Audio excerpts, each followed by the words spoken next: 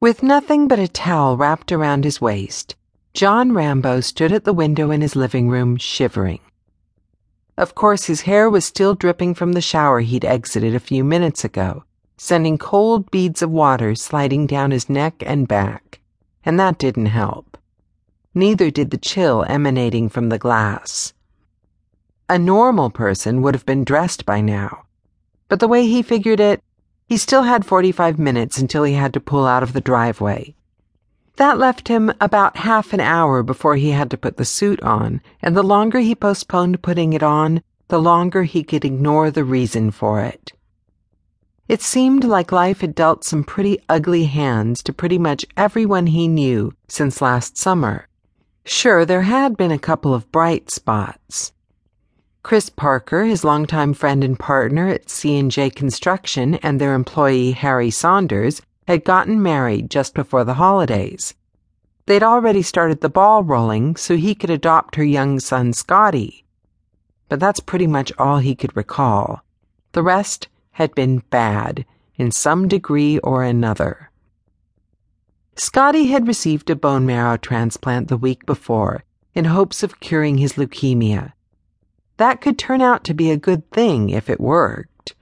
Right now, though, it was just a scary situation with no guarantees. Then there was the creep who was stalking yet another friend, Ed Winslow, a psychopath who seemed to have added everyone in their group to his list of targets.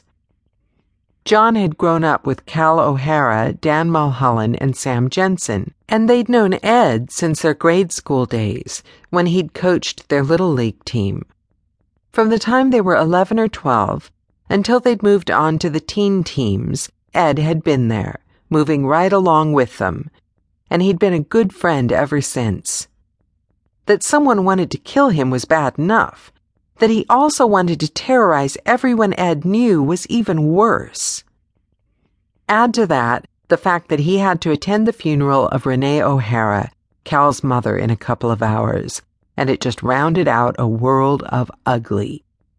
If anyone asked him what he thought about life in general, he'd have to say it sucked, because today it did. With a sigh, he turned away from the scene before him, hoping the light snowfall stopped before everyone had to head for the church, and after the service, to the cemetery. The last thing they needed to deal with was slick roads, when their minds might not be fully on driving. Heading back to the bathroom, he figured he could at least put his slacks and t-shirt on and get his feet dressed. Much as he hated the thought, it was still better than turning into a block of ice in the drafty monstrosity he currently called home. In sure and certain hope of the resurrection to eternal life through our Lord Jesus Christ, we commend to Almighty God our sister Renee, and we commit her body to the ground, earth to earth, ashes to ashes, dust to dust. John reached up, trying to loosen his tie enough so he could breathe. He hated wearing a suit. He hated funerals even more, especially when the deceased happened to be the mother of one of his best friends. Renee, along with Monica Mulholland and Gina Jensen, had given him more care and affection than either of his own parents ever had. And standing here at her graveside was one of the hardest things he'd ever forced himself to do.